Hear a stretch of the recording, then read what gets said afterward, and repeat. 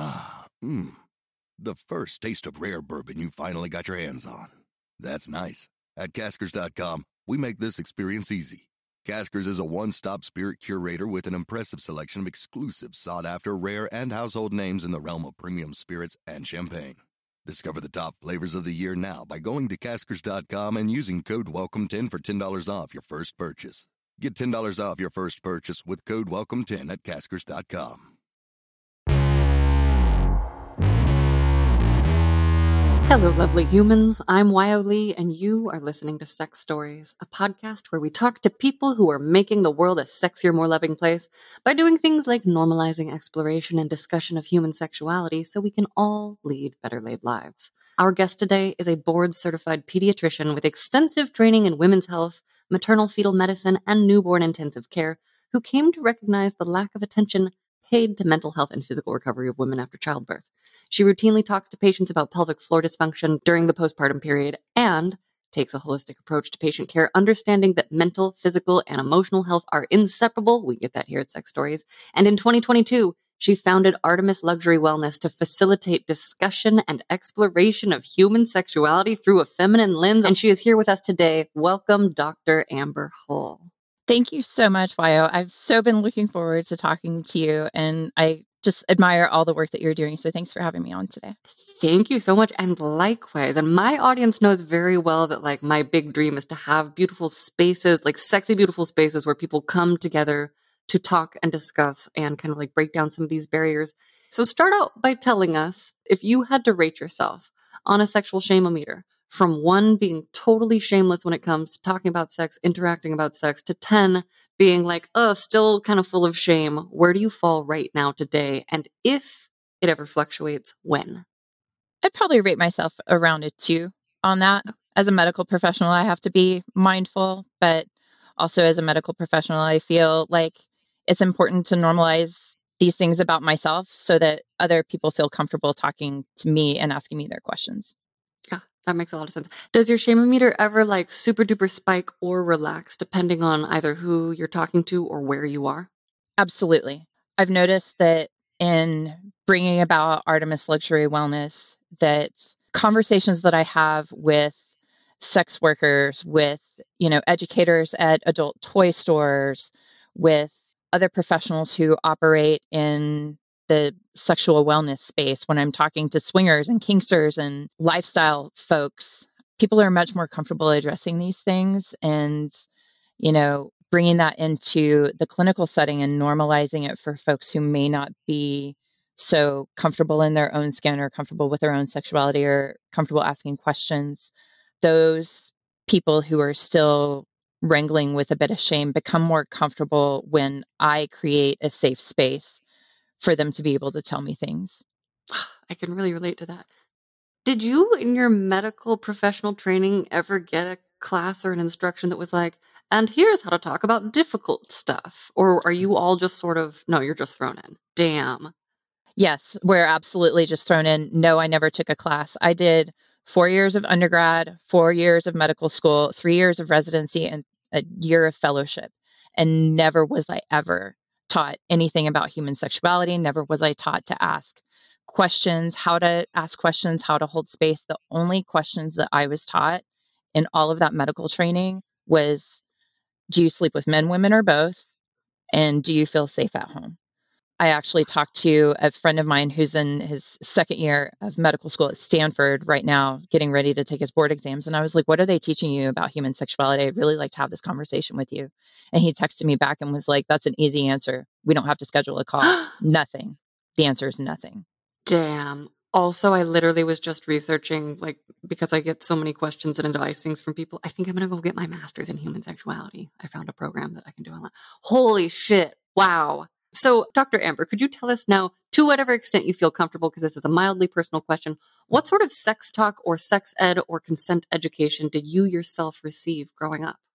So I was raised in a strict Southern Baptist household. So there was basically no acknowledgement of sexuality at all.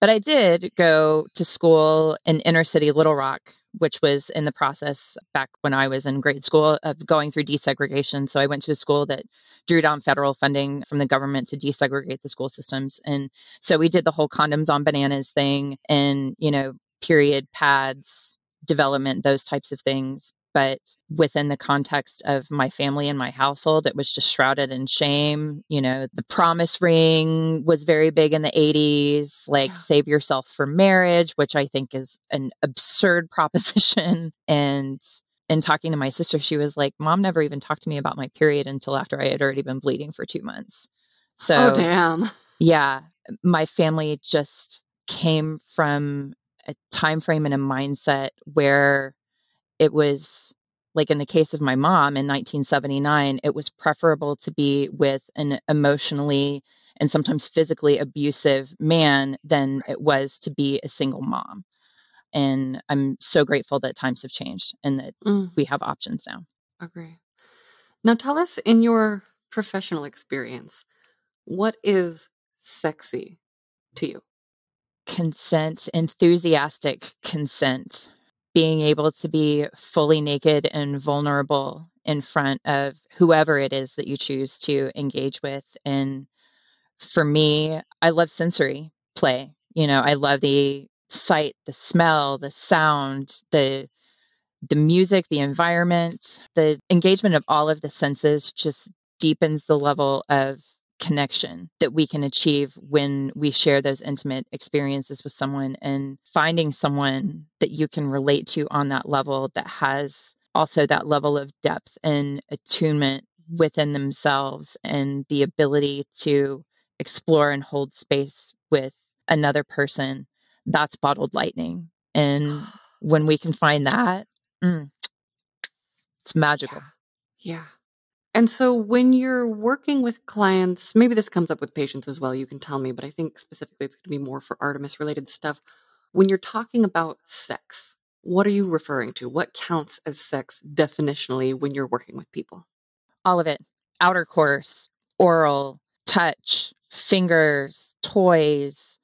I think that the whole concept of PIV, or penis and vagina penetration, as being the main event does a real disservice to the overall encounter of pleasure.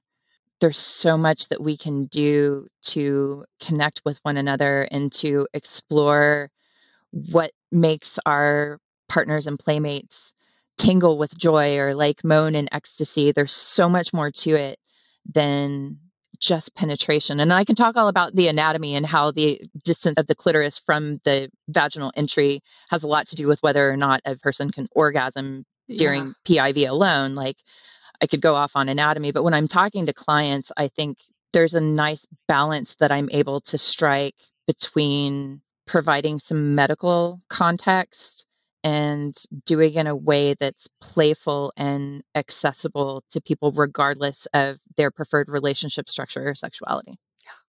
Also, though, to go back to that physical detail, what is the relationship? Like, is there a clear thing to say there? So the ability of a female person to achieve orgasm has to do with the distance between the clit and the vaginal introitus. So when someone is being vaginally penetrated, if the distance to the clitoris is too far away, she's not going to achieve adequate stimulation of that very sensitive clitoral tissue in order to go over the falls with penetration alone. That's why like 70 to 80% of women can't climax that way. So there's a requirement to have either, manual stimulation or a vibrator on the clit, or, some other physical mapping. But there have actually been studies done showing that basically, like, if your clit is further away from the vaginal introitus than the width of your thumb, you're not going to get there with penetration alone. Oh, interesting. Do you mind if I share a personal example from my own vagina? I'm Okay. here for it. Okay, so I don't usually come from penetration. I can if I've been warmed up for a long time and or edged for a while, and or if I have a partner who is shaped just so and can grind in the right places. So tell us now a little bit about what your sex related work is like, and maybe tie this in with your professional origin story as a pediatrician And I think this one has an obvious answer for you, but I ask this of all my guests here on Sex Stories who have a professional job that is related to sex. Do you identify as a sex worker? Ooh, great questions. This is juicy. So, with Artemis, our kickoff retreat was on May the 27th, and it was absolutely phenomenal. The facilitator, so I spoke, I had a pelvic floor physical therapist who came and spoke, a clinical sexologist, a professional sex worker, and we again were able to present human sexuality to a largely female audience and overwhelmingly professional audience in a way that touched on the medical aspects, touched on the pleasure, touched on the social aspects of relationship dynamics, whether it's monogamy, ethical non-monogamy, kink, how to approach these conversations with your partner if you want to go into those spaces, but aren't really sure how. And we did it with all of the sparkle of the, cirque performers and, in a luxury, like gated estate with, high-end food and fire performances. And so it's really something unique. And I got overwhelmingly positive feedback from this. I had people come to me who had flown in from the East Coast for this experience who said to me, I wasn't really sure what to expect when I signed up for like a sexual health and wellness retreat in Las Vegas. And what you've done here exceeded every expectation I could possibly have imagined. What you've done here is so important. You've done it in a way that is just magical. And I have a lot to process when I go home from this experience. And so, from my standpoint, would I consider myself a sex worker? No. I mean, I consider myself a physician at the end of the day. I worked really hard to achieve the knowledge base and skill set of a clinician, and my patients still are my number one priority. But stepping into this space has really allowed me to explore my own sexuality, explore my own boundaries, learn how to communicate my preferences, and, you know, also have a lot of fun. Fuck yeah. What was the moment? Was there a moment where you were like, oh, I need to do the sex related stuff to help people? Like, was there a tipping point for you that like got you headed toward Artemis? So the whole process has been an exercise in audacity, I have to say. Again, because we're not talking about any of this stuff in medical school. So the tipping point for me, I think, in stepping into this space was, all of this is so tied together. So I stopped drinking in November of 2021, just as I was getting ready to start my pediatrics practice. And I was coming out of a year of, complete disability. I had a femur fracture of my right side. I was totally disabled for 10 months, couldn't walk, had to learn to walk again, couldn't work, definitely couldn't go back into working into the for-profit healthcare system. So I knew that I needed to do something different. In order to do that, and in order to be a 24/7 pediatrician, I had to stop drinking. I didn't have a choice. And so for me, my sexuality is very intertwined with the recovery space and the introspection and the mental work that's required to stop using, whether it's alcohol or, in my case, prescription medications that my doctors freely prescribed. Stepping away from all of that really requires a lot of emotional work. And the emotional work of recovery has been very connected to the emotional work that I'm doing in the sexual wellness space. And having the courage to come out as a physician in this system that's so divided, having the courage to step out publicly and say, this is my story and this is important, has been a heavy lift. And I've had the words bold. What you're doing here is very bold. And you're kind of terrifying and I kind of like it. I've had those things said to me, and Wow. I consider them to be compliments. I love that. I love hearing that. I'm reflecting on that and sometimes receiving feedback about yourself. I'm not very graceful about it. What does it feel like to be so audacious? Were you always audacious or is that like from this evolution? I've always had a problem with arbitrary authority. Me too. Yes, Stupid rules. right? I hate them. Yeah. Yes. And that goes back to, childhood. And I can point back to teachers that I had, when I was still in single digits from an age standpoint, who I was like, says who? Yeah. What gives you the right to say that or think that or enforce that? So having the audacity to step into this space from a personal and medical standpoint, it's something that I've just had for a long time. And I guess I took for granted, but now I see it as it's a nice little thing to have on my CV, audaciousness. Fuck yeah. Okay, so through the course of your work, is there a sex story that you can share with us that's either like helpful, informative, inspiring, or kind of juicy? So there's a book that I listened to recently called Tell Me What You Want by Justin Lehmiller. Yep. I'm trying to talk to Justin. We're in talks. He is fantastic. And he is also the first academic who has published, to my knowledge, data on a national survey of American sexual fantasies. He conducted this and got people to respond to his survey through Facebook and Instagram and Reddit. And people were very candid in their disclosures about what they were up to and what they're into. And the top 3 fantasies, let's see if I can remember them off the top of my head, are multiplayer play. So Mhm. group sex, threesomes, that kind of thing, BDSM, and novel experiences. So for me, exploring ethical non-monogamy has been truly a revelation. And Justin's work helped to normalize my feelings about that. So it was in March of 2022 that I started seeing someone who gave me the term solo polyamory. This person said to Yes. me, I am solo poly in the true sense of the word. And I was like, what does that mean? And so, of course, I Google it and come across solopoly.net. And I was like, yes, it's like someone finally gave me a term to describe a way that I've always felt. Like, I'm not interested in intertwining my life or finances with a primary partner. I've done that before. I don't want to do it again. I want to bring my best self to every relationship.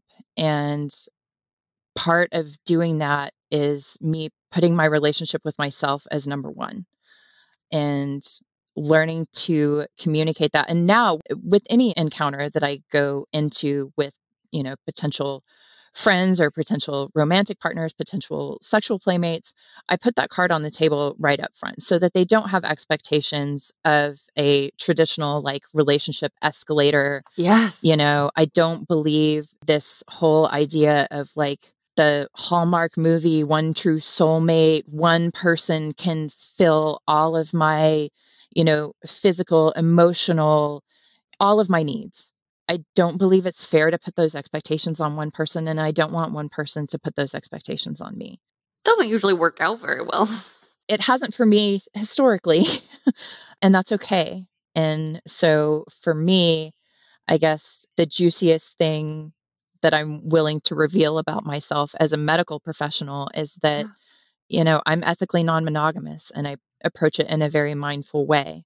And I have been exploring my bisexuality and I've been exploring multiplayer play in ways that are safe, in ways that are healthy, in ways that we clearly discuss sexually transmitted infections. I require proof of STI results before I engage physically with anyone.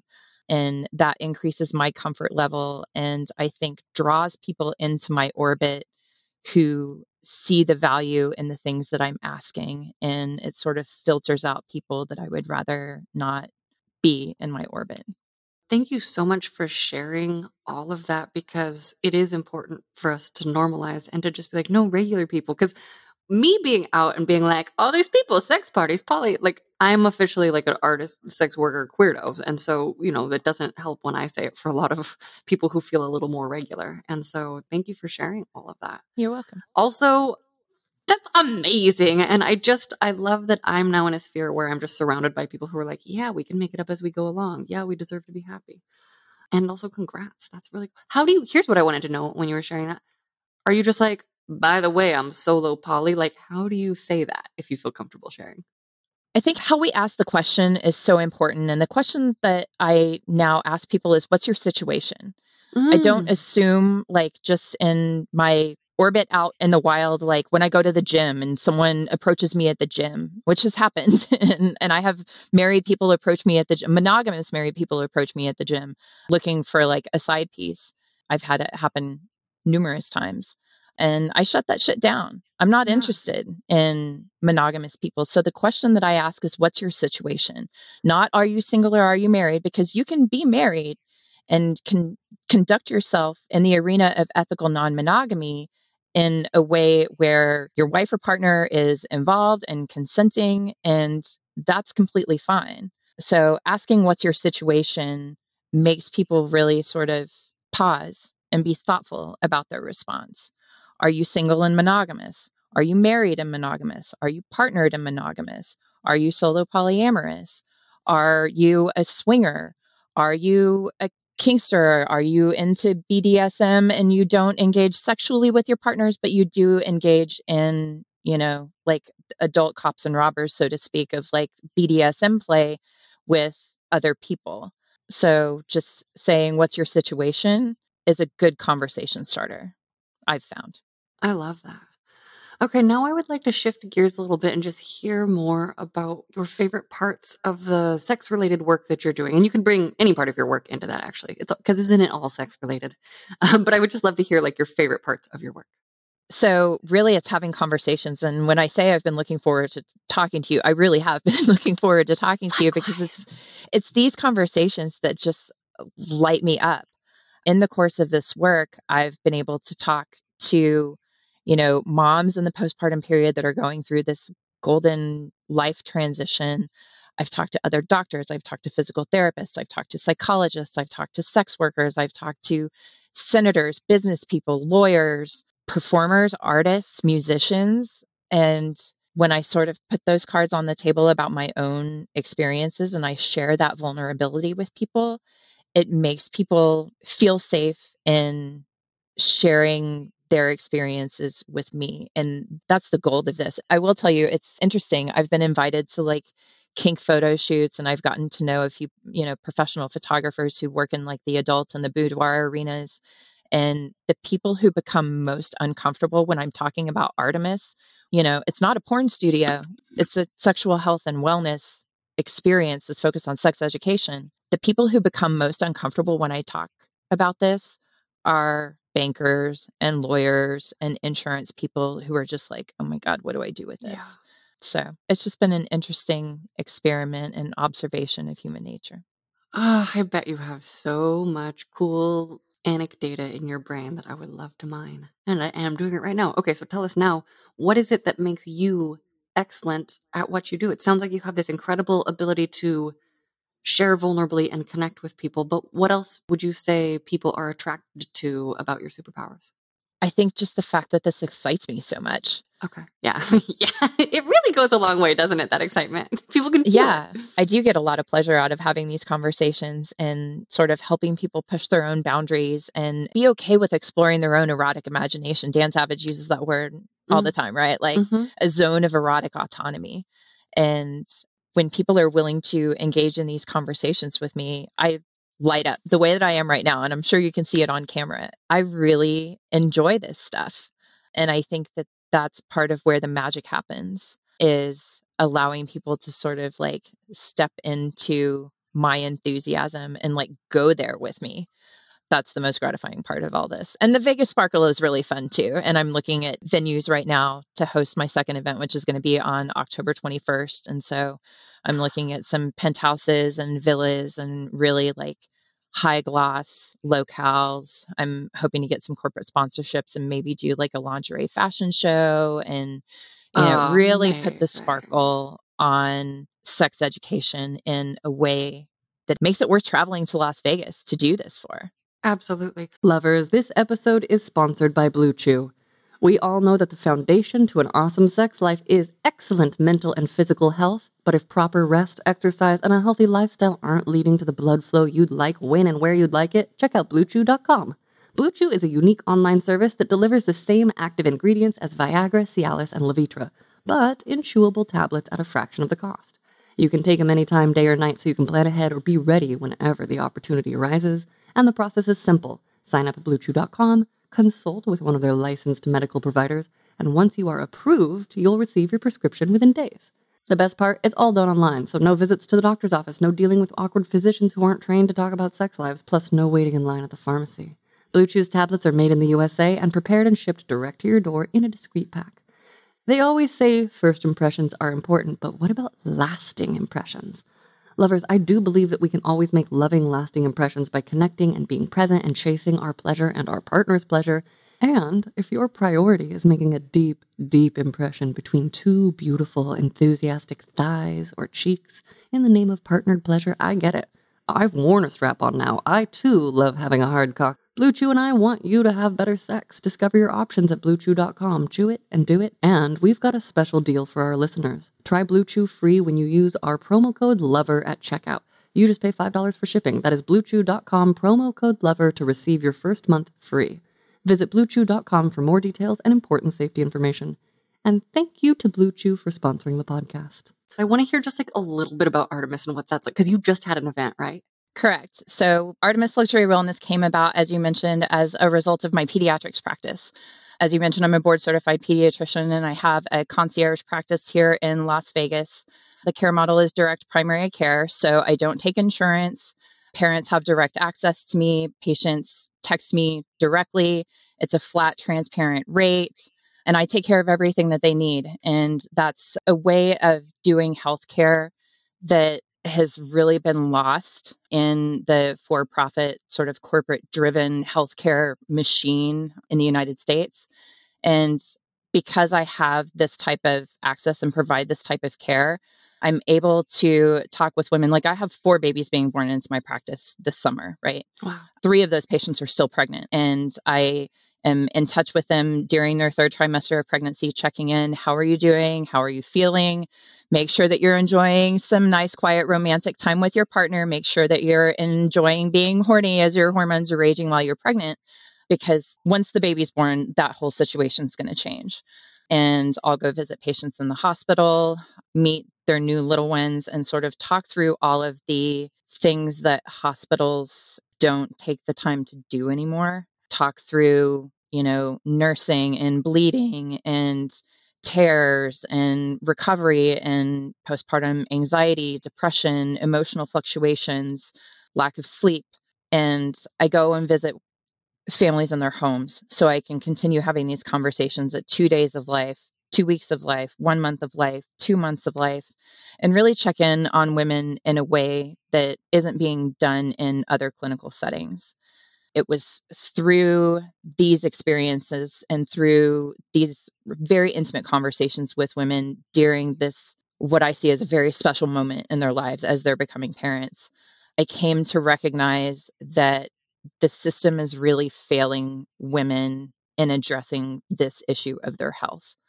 There's typically a postpartum visit at 6 weeks, usually a month to 6 weeks after delivering a baby, where basically the OBGYN will check and make sure that, your intestines aren't falling out through your C-section incision and, that your cervix isn't prolapsing through your pelvic floor. But they don't even do an external exam of the perineum in women who have delivered vaginally. And so I've had women say to me things like, I'm still peeing a little bit when I run or sneeze. Like, how long does that last? What do I do about that? As a pediatrician, it's not really technically in my wheelhouse, but as you mentioned, all of my background and all of my elective rotations in med school were in obstetrics and gynecology and high risk pregnancy and GYN oncology. And so it's a knowledge base that I have, and I have the luxury of the time to talk to women about this. So it really was out of that clinical arena that the idea for Artemis started up, in addressing hey, we need to normalize this conversation about women's pleasure, and we need to normalize the conversation about pelvic floor dysfunction during pregnancy and, pain with intercourse and vaginal dryness around the time of menopause. And, let's address these problems rather than either pretending that they don't exist or not having a checkbox for them because insurance isn't getting paid to address them. Who's your primary target audience? It sounds nice. It sounds like it's kind of classy oriented. What adults are you hoping to reach? So I would say the people who are resonating the most with my brand are women, professional women.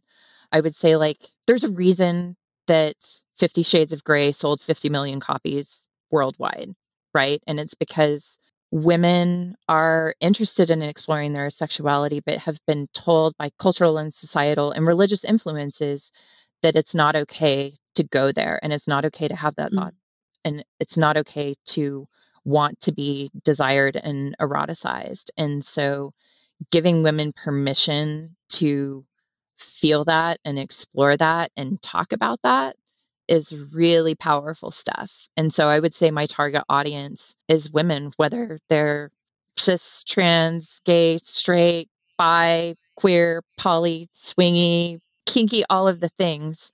Facilitating those discussions amongst women, I think that's who it's really resonating with. Okay. Is it femme specific? Because dude listeners, sounds like good ratios, just saying. Yeah, and there were several guys. I would say the proportion was probably 60-40 women to men at the kickoff retreat.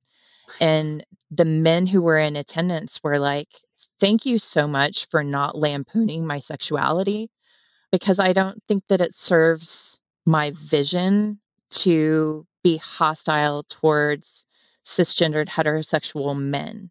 I think it's important for them to feel comfortable." And one of my speakers did a fantastic job of talking about, with visual aids, of G-spot, squirting, female orgasm, describing things about women's anatomy that I never learned in medical school.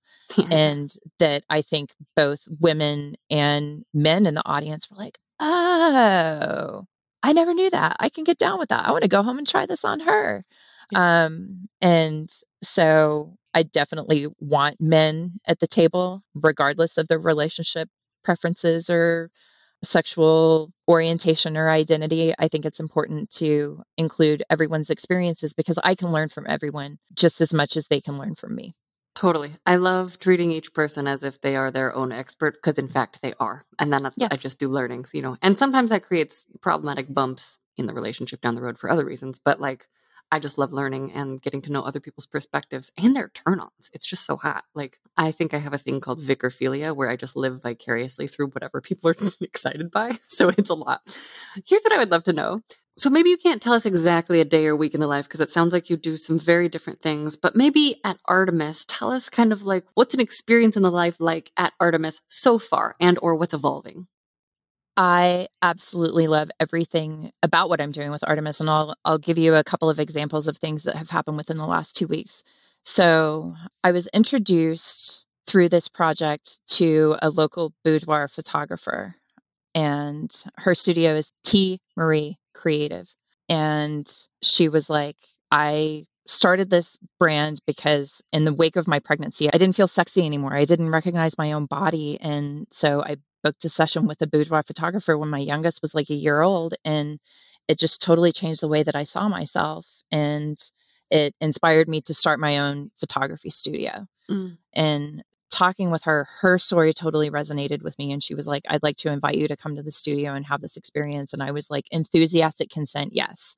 And so on Friday, I went to her studio, which is in an 11th floor loft overlooking Las Vegas, beautifully appointed, beautiful wardrobe. And we had a professional makeup and professional hair. And I got to go into her closet and pick sexy clothes to wear, and go into her jewelry and collar and cuff collection that was just gorgeous. And we got to spend the morning taking beautiful photos. It's grown-up dress up. Yes, I felt like I love was it. being dressed up like a paper doll. And I've wanted to be a high fashion model since I was a teenager. So it kind of gave me the opportunity to live out that little fantasy of my own. And when she showed me the pictures, girl, these are fire. We have a session scheduled tomorrow to go through these photos. And I'm like, oh my God, this is amazing. So I got to have that experience. And then yesterday I went to meet with one of the folks at Resorts World who walked me through the entire property because I'm interested in possibly doing my next event with them. And she showed me these gorgeous spaces overlooking the strip, like lounges that we could use to have these facilitated discussions about, whether it's the cultural role of pornography or, sex work or, how to communicate about ethical non-monogamy or how to demystify kink and be able to have these conversations in these very luxurious, like lush, beautiful settings overlooking Las Vegas. So I spent yesterday morning just walking through the property at Resorts World and going through these back hallways and looking at these, penthouses and villas and, thinking through like, what would it look like to have, professional pole dancers and what would it look like to have a fashion show and where would the models walk and, where would the educators set up and do their AV presentations and how could this space be oriented to have a facilitated discussion about human sexuality. So those are a couple of the fun things that I've gotten to do just in the last week related to Artemis. Amazing. What are some of the reactions you get? You mentioned a little bit about like bankers and investors being sort of, regular people being like, sex. But what are some of the other reactions you get from people who maybe meet you as a physician and then learn more about what you do? So I have been very mindful of how my message is conveyed, right? Because I have spent 16 years building my medical education, building my knowledge base and skill set, building my clinical reputation in the ivory tower. I did my subspecialty rotations in pediatrics at Johns Hopkins. So I have to be very mindful of the messaging and make it palatable to both the dean at UNLV, who I have approached with this idea because I think it's important that doctors and nurses and psychologists be trained to have these conversations. Yeah. So whether I'm talking to deans of medical school or, trustees of, professional medical organizations or, brands like Victoria's Secret and Honey Birdette or moms in the privacy of their own homes, the language that I choose to use in this space can mean the difference between someone immediately becoming at ease and someone immediately becoming guarded and taking a step back from me. So I think that the language is so important because when you talk about sex, you talk about everything. Yeah. Lovers, we are going to take a quick pause for a word from our sponsor, and they have given me notes to do a sultry female voice, so I'm very excited and I'm going to do my best. Did you know? The Flora app is a safe place to open up, embrace your desires, and find like-minded people. This is the story of one couple who found the threesome of their dreams, discovered a new level of shared passion, and stepped into a whole other realm of possibilities, all thanks to Flora. As life's routines settled in, Robert and Lucy found themselves yearning to explore uncharted territories. So they downloaded Fleur and embarked upon a thrilling journey of sensual experimentation, learning more about each other's desires in the process. Open-minded and adventurous, Robert and Lucy dreamt of adding a new dimension to their intimacy, sharing the touch of another woman, being witnessed and connecting in a way that transcends the ordinary. In Fleur's diverse and accepting community, Lucy connected with Emily, a babe craving the same experiences. So they invited Robert to the conversation. The chemistry built and anticipation heightened as they exchanged messages until finally their agreed-upon date night arrived. A gorgeous hotel was the setting for their evening of pleasure, passion, and connection, a shared exploration that fulfilled each party's desires. Fleur app celebrates the beauty of open-minded connections. It's a platform where fantasies come to life and desires are embraced without judgment. For couples seeking adventure with others or individuals keen on exploring, Fleur invites us all to a world where every desire is a possibility waiting to unfold. Download Fleur now, express your desires freely, and find like-minded people today. On that note, what are some of the least sexy things that come up in the course of your work? So, medical aspects, right? I am very comfortable talking about sexually transmitted infections. And a lot of what I've learned about transmission trends and sexually transmitted infections is actually from the professional sex workers that I know. I talk with adolescent patients and with, adults through the avenue of Artemis about, routine testing what do we test for? What do we not test for? Why aren't physicians ordering antibodies against HSV, herpes simplex virus, when Yeah. half of the adult population carries HSV-1 antibodies? Like 80% of American adults will be exposed to human papillomavirus at some point in their lives. Yes, you can get gonorrhea and chlamydia in your throat. And yes, you should be getting throat swabs. And if you're having rectal penetration, you should be getting rectal swabs too. Yeah. Also herpes. I have herpes in my throat, and every physician who's encountered me since that, because I'm like, yes, I like deep throating. I had a partner that lied to me about the protection they were using, and we did that. We were doing oral stuff uncovered. And the reactions I've gotten from every doctor so far is like, oh, really? They were like, aren't you supposed to be immunocompromised? And I'm like, am I supposed to be? Shouldn't I they don't know know. the answer to No. this question? But they're like very, very, very concerned. They're like, wow, HSV2 in your throat. And they ask me questions about that. But it's like on all the medical things, it's like only immunocompromised patients can get HSV2 in their throat. I'm like, that is not true. Like I have it. So just to throw that in there. Yeah. When I asked my own doctor, because I'm a big proponent of the HPV vaccine in women, and it's now been approved, quote unquote, for women up to 46, meaning like insurance may or may not pay for it, which is the case with pretty much anything in the healthcare system, whether insurance pays for it or not. But I'm paying cash to get those vaccines because I think it's important and I want to protect my health. But when I brought the topic up to my own OBGYN and was like, hey, I want to get vaccinated, she like visibly became uncomfortable at my mention of ethical non-monogamy. And I was like, Oh, wow. you and I have both spent our careers looking in people's vaginas. Like, why are you becoming uncomfortable at the mention of this really important topic? And so sexually transmitted infections, it's unsexy, but it's necessary for good sex to be Yes. screened regularly and to be comfortable talking to your partners and like have that conversation so that you're not doing damage to people. Absolutely. That I would say is less sexy, but Mm. very important. Okay. On that note, on this same note, what have you noticed or learned about sex-related shame? It is rampant in the culture, especially amongst women. And I think that there is a lack of acknowledgement of the power of our erotic imaginations. And I'll specifically speak to women and people on the femi end of the spectrum. There's a reason that smut sells, right? And I have, female physician colleagues who write erotica as their, side hustle. And I know lots and lots of women who are interested in that, and the dollar signs speak to that. And public shaming has become a blood sport in this country. Like, we love to drag people on the internet. And certainly the idea is not lost on me that I'm probably going to get dragged on the internet. And I could very well get dragged on the internet tomorrow for sitting here and having this conversation with you. Yeah, me too. And I've tried to mentally prepare myself for that and steel myself against that, because at the end of the day, those haters writing shit on the internet are not making my mortgage payment. No. Also, they're just confused fans. They're still giving you their energy. No matter how many times someone writes to me that I'm ugly or something, it's like, okay, thanks for your energy. Yes, thank you. You're beautiful and I love your energy. But I think that people are monetizing shame for clicks, and clicks are money. So it just makes people, especially women and femme people, uncomfortable talking about this stuff, even to their doctors, because their doctors are not mentally or emotionally prepared to have these types of conversations. And I can speak to that from personal experience. Right.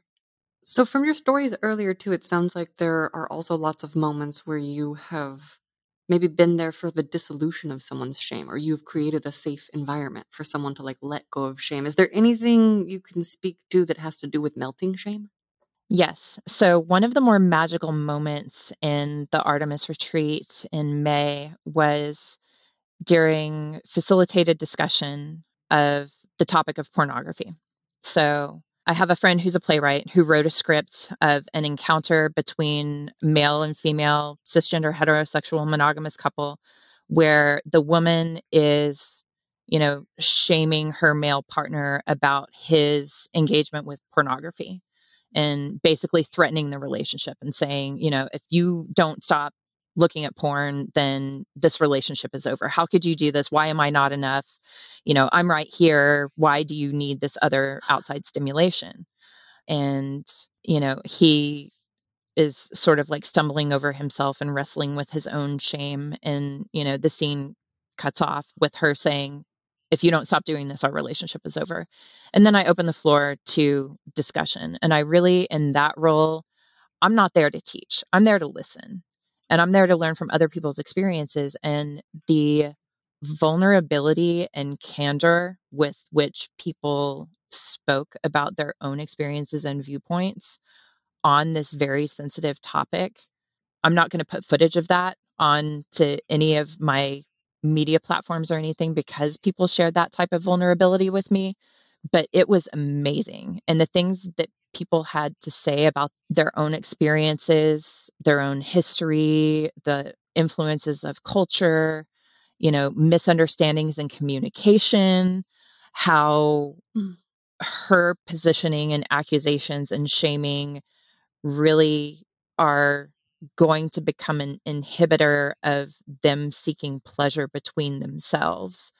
All of this came about out of a 2-minute script about porn. And in that moment, I think a lot of shame was broken down and a lot of self examination took place. And I had people approach me at the end of the retreat to be like, I'm going home and I have a lot to think about. And my experiences going forward will change as a result of what I've been a part of here. This is amazing. That's beautiful. That really resonates with me a lot too, that particular topic, because in my normal everyday bubble, I'm not around people who experience porn as anything threatening. I'm around people who are like, I'm noodling on how to create the new era of educational, erotic adult, entertainment. Or I don't know, is it entertainment or is it educational or can it be both? But, it's interesting because I then will like venture out of my zone and friend acquaintances who maybe listen to sex stories will come to me and they'll tell me that they're struggling with their partner. These are cishet females struggling with their male partners who are watching porn. And it's so foreign to me. And then I've also been in situations where I'm like, oh, no, wait, no, I'm on OnlyFans. No, like other people's husbands are getting off to me, and so it's just so interesting because I'm now on both sides of that coin. And as a person who's just never experienced, well, do you think it comes from monogamous cultures? Like, I don't experience porn as a threat, but I also just have never been monogamously partnered with someone who maybe had compulsive behaviors. I don't know. Well, I think that it's also important to point out that pornography has become de facto sex education in this country. That's why I want to make new porn that's on purpose educating. Right. And I talk to adolescent patients on the regular about what do they know? What are they teaching you? I've read the curriculum for the Clark County School District, which is like the 5th largest school district in the country. And I've asked adolescent patients, young teenagers, what are they teaching you in school about this? And their answer is the same as my friend at Stanford, nothing. And so when the schools aren't teaching it, parents are uncomfortable, not all, but many are uncomfortable broaching the topics of human sexuality and, kink and safety and consent and all these things. The de facto Yeah. sex education in this country has become what's in every 10-year-old's pocket on the playground. And so for something that's so ubiquitous in the culture, I think as adults, as clinicians, as people who are interested in pleasure and sexuality, there's no getting around addressing the issue of pornography. And yes, it is possible to be both pro child and pro sex worker at the same time. These two things aren't mutually exclusive. Yeah, totally. I keep like kind of kicking myself in the pants because I'm like, damn it, I should have been a children's educator. What was I doing being so sexy? And then there's another little voice in my head that's like, well, there's still time to do it all. Yes. Like I think we are in a world that's changing. And I don't know, the more I talk to people one on one, it's not so black and white as the larger, broader conversations that we get roped into. Okay, so how has your work influenced or informed your own sex life? My work has beautifully informed my own sex life because as I'm exploring these spaces socially and culturally and medically, it's given me the language to ask for what I want from my partners and playmates, right? Like I move through the world being very clear about the importance of pleasure for me and the importance of safety and testing and communication. And, I think it's only fair to say that I have high expectations of the people who I invite to be in my life. Part of my recovery, part of my professional development, part of my personal exploration, I've raised the bar on who has access to me, right? Like I've done too much healing. I've Mm. done too much work on myself not to raise the bar on who has access to me.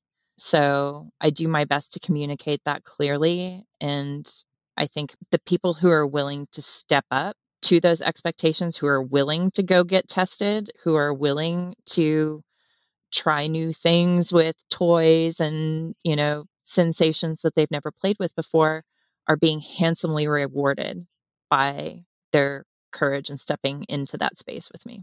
Fuck yes. Do you have anything to say about boundaries, whether that's your work life personal boundaries or like having to set boundaries with people you encounter through your work because of sexy things? Like, how do boundaries show up in your life? Boundaries are there for me to make sure that I can be the best version of me for you. And it's important for me to enforce those, whether it's from an emotional standpoint, from a time management standpoint. So if there's something that I'm not comfortable with from a physical standpoint, I'll say that from the beginning. And I am good giving in game. There's not a whole lot that I will say no to from an exploration standpoint. With a personal partner. Correct. Okay, cool. I want to differentiate for our listeners in case they ever encounter you that you're not just like open for business. I think that your preamble made that clear, but just to make sure. Have you ever had to enforce boundaries between yourself and either a patient or a client? From a patient care standpoint, I haven't run into that issue and I don't expect to. My clinical practice, I have a professional wall up. Like when I walk into someone's house, I'm wearing like scrubs and no makeup and like a cap on my head. And, it looks like I just rolled off the wards at the hospital. And I've had some of the moms in my practice who, when they see photos that are on, the Artemis, which are, all professional headshots, but with me wearing makeup and my hair done, they're like, oh my God, I wouldn't have even recognized you if I came across this and didn't know you. Very Marilyn Monroe of you. Yes. Thank you. That's a very high compliment. So I keep my clinical practice in that space very separate from kind of like the playful, sexy things that I'm doing with Artemis. And certainly that applies to my personal life too. I haven't had anyone in the patient care space reach out to me with unprofessional solicitations or requests. I also haven't had that happen on the Artemis side. I know it's just a matter of time because this is all, again, in its infancy, but it's something that I'll be mindful of going forward. I'm just curious because I'm now in the loop of, I mean, you're a radiant being who's teaching and sharing information and sharing fairly vulnerably, especially for someone in your position. And so I imagine it's only truly a matter of time before people are like, I like you. All right. Well, I'm curious to hear how you handle it, but it sounds like you're going to be just perfect. Okay. So now I'd love to hear what you have learned more broadly speaking, patterns wise, about cultural norms through your work, if there's anything we haven't covered yet that has surprised you and or that you would like to shift. So, one of the things that I've really been going back and forth on is how to provide this type of education to physicians and to nurses and to other medical professionals. How do I facilitate the teaching of this information to other healthcare professionals in a way that's going to be palatable by the ivory tower, right? And I have looked into and am considering offering continuing medical education. So every physician in this country, in order to maintain their state licensing and like insurance and these types of things, has to do a certain number of continuing medical education credits every year. For the state of Nevada, I have to do 35, and it's all very tightly regulated. And I think this is a space that warrants professional continuing medical education. But when I have attempted to broach that subject with folks in the ivory tower, they either don't respond, dodge the question, or get squicked out by the fact that I even asked. As if Oh, wow. 100% of families who seek out a pediatrician aren't there as a result of sexual activity, right? When you put it that way, it's very, yeah. Yeah. And so if we're talking about, in vitro fertilization, and we're talking about sexually transmitted infections, and we're talking about, sexual assault and how to use pronouns in the clinical setting, why aren't we having conversations about how to facilitate discussion about people's sexual experiences to make sure that they're staying safe, right? Both from a medical and a psychological standpoint. And I've been really kind of like appalled at how squicked out the ivory tower and other medical professionals become when I broach this subject, much more so than almost anyone else except the lawyers. Yeah. I've noticed that just listening to podcasts or reading work of other academics, even when they specialize in the sexual field, there's sort of this idea in our culture that I've observed. I'd be curious to hear your languaging of it. To me, it seems like there's sort of this like, well, of course we can have sex. We're just not, we're going to be removed from it. And we're going to use this tone of voice and we're going to be very like approachable about sex. But sex is over there and we're over here because we're academic and smart. And I'm like, what? There's like so much like whorephobic, sex phobic. And again, like you said, everyone has a relationship to sex. Everyone has a relationship to sex that is like so powerful in our life. So, yeah. And to be fair, I've done that to a degree with you here today, right? Like I've done a little bit of dodging. I've done a little bit of like shrouding of my personal experiences. As transparent as I've been, I'm probably less forthcoming than some of the juicier guests you've had on your show. well, and we can honor the difference between keeping privacy private because we live in a world of this and and so I think it's the like distancing that has the like air of almost shame to it of like, well, if I were talking about that, I would be less good. That I think we're shifting right now in this conversation. Let me clutch my pearls. Yes, absolutely. I'm here for it. And the pearl clutching is rampant and I don't have any pearls to clutch. Well, and isn't it funny how the pearl clutching is like happening out loud? And for anyone who's not familiar with pearl clutching, and just to make sure that I'm understanding, it's sort of the like feeling of like, oh my, we couldn't possibly broach that topic, right? That's pearl clutching. Absolutely. Yes, you embodied it perfectly. Okay, well, so I noticed that those people out loud in public, that's their reaction.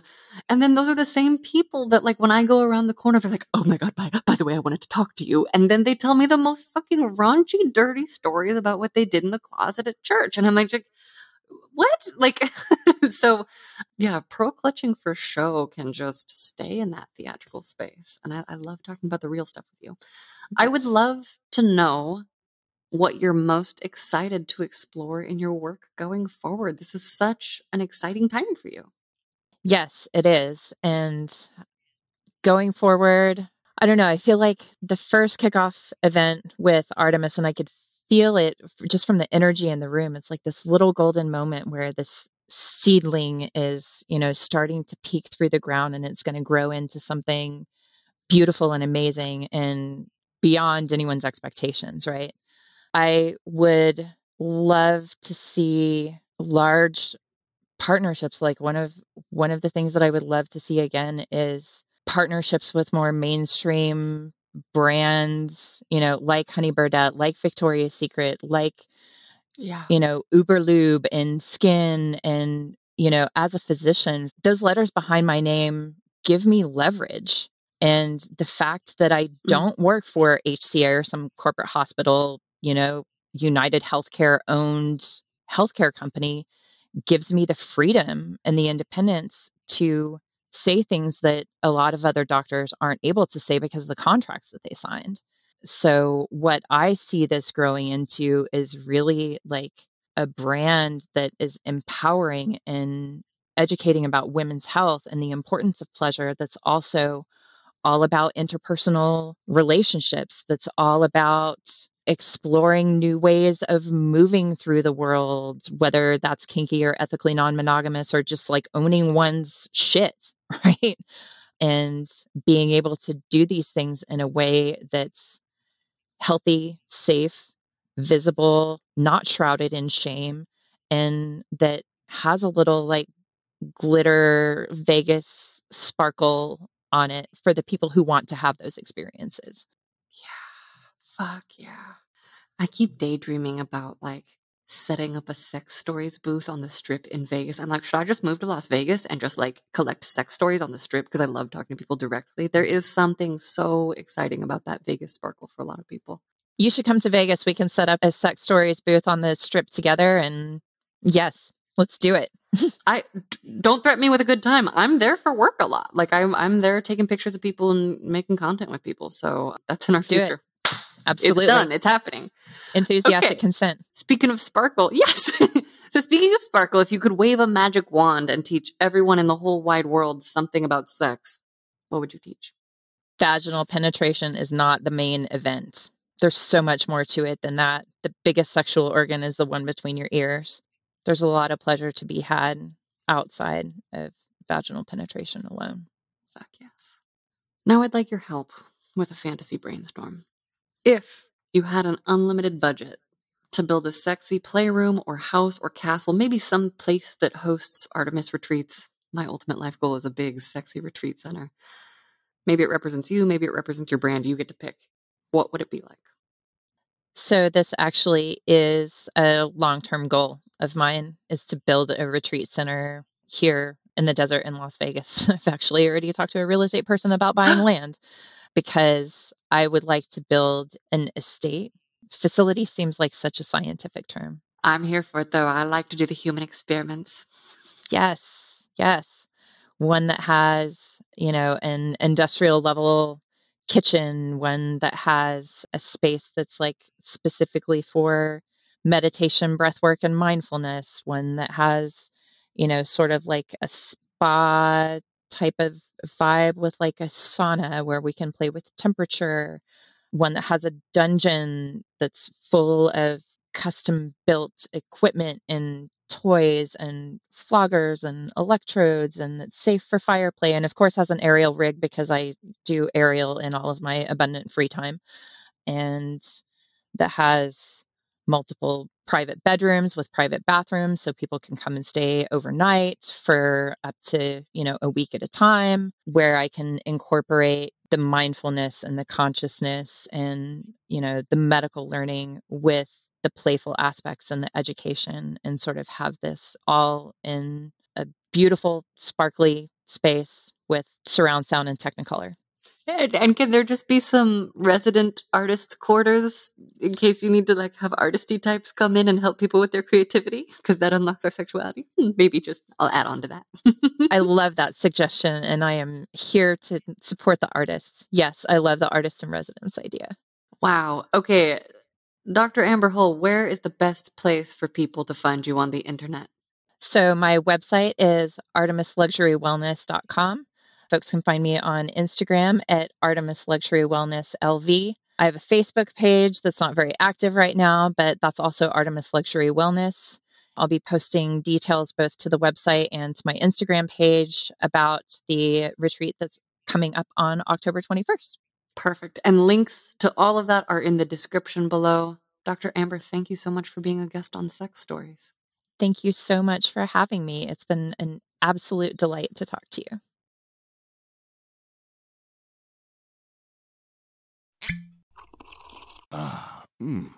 The first taste of rare bourbon you finally got your hands on. That's nice. At Caskers.com, we make this experience easy. Caskers is a one-stop spirit curator with an impressive selection of exclusive, sought-after, rare, and household names in the realm of premium spirits and champagne. Discover the top flavors of the year now by going to Caskers.com and using code WELCOME10 for $10 off your first purchase. Get $10 off your first purchase with code WELCOME10 at Caskers.com.